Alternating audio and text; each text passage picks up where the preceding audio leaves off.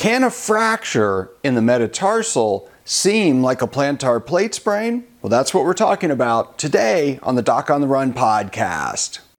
So the big question is this: how are runners like us, who don't like hearing doctors say, just stop running, who know that we simply have to stay active, how do we heal in a way that lets us stay strong, maintain our running fitness, and keep preparing for the next race, and still heal without making the injury worse? Well, that is the question, and this podcast will give you the answers. My name is Dr. Christopher Segler, and welcome to the Doc on the Run podcast. Now, there are times when you might have a fracture in your foot and your doctor wants to order an x-ray.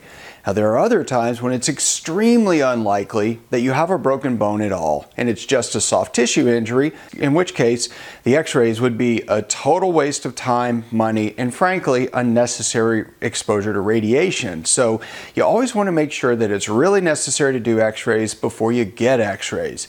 One of the questions I get a lot is when somebody has pain that seems like it's a plantar plate injury, they want to know if it might actually be a fracture. And I have only seen one case where somebody actually had pain in the exact same spot you would have pain when you had a plantar plate injury. Not surprisingly, if you press right on the bottom of the foot, right where the toe attaches to the second metatarsal, where the plantar plate ligament is, it hurts. Now in this case, the guy actually had a tiny little chip fracture right under the plantar plate ligament, and so when he pressed on it, it seemed like a plantar plate type of injury. His story didn't fit with that, so I was suspicious that he had a fracture because of the way the injury happened. But if the only thing you said is, where does it hurt when you push on it, and he had said, it only hurts right here, I would have said, yeah, that's probably a plantar plate sprain. But this is why you have to really take the whole picture into account. Now, in his case, he's actually a running coach, and he was doing a training drill where he was doing some skipping drills, basically swinging his foot through barefoot on the track to warm up. And what happened is that as he was swinging through barefoot, the foot actually slammed into the track, and it actually chipped the metatarsal bone, so specifically the metatarsal head.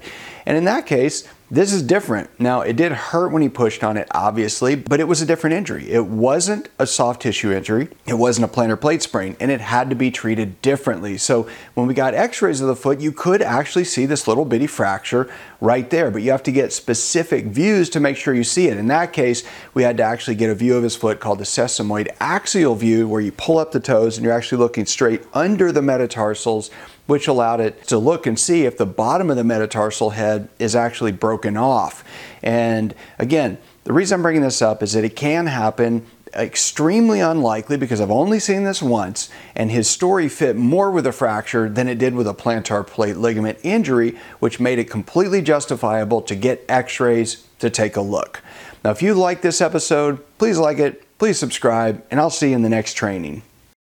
Now listen, before you go, I just want to remind you that I created something for you that you really have to attend if you have a plantar plate injury and you're figuring out whether or not you can run. It's called the Plantar Plate Masterclass for Runners. Now this is a 30-minute session where I go through and I really explain in detail what really causes plantar plate injuries, what kinds of stress contribute to plantar plate injuries in runners specifically, and what you can do to make sure that you don't lose all your running fitness if you do have a plantar plate injury and you're trying to get back to running as quickly as possible. You know, plantar plate sprains are not something you want to ignore. They do not just get better if you ignore them. So come check it out. Come in, I'll show you the difference between each of these different conditions that can be everything from irritation of the joint capsule to a complete and total rupture of the plantar plate ligament. So don't forget, the first step to figuring out how to run when you have a plantar plate injury is making sure you know how bad the problem might be. The Plantar Plate Masterclass for Runners is going to teach you all of those things. You can just go to docontherun.com/plantar plate masterclass, all one word. So go register, it's free. Join me and I'll see you in the training.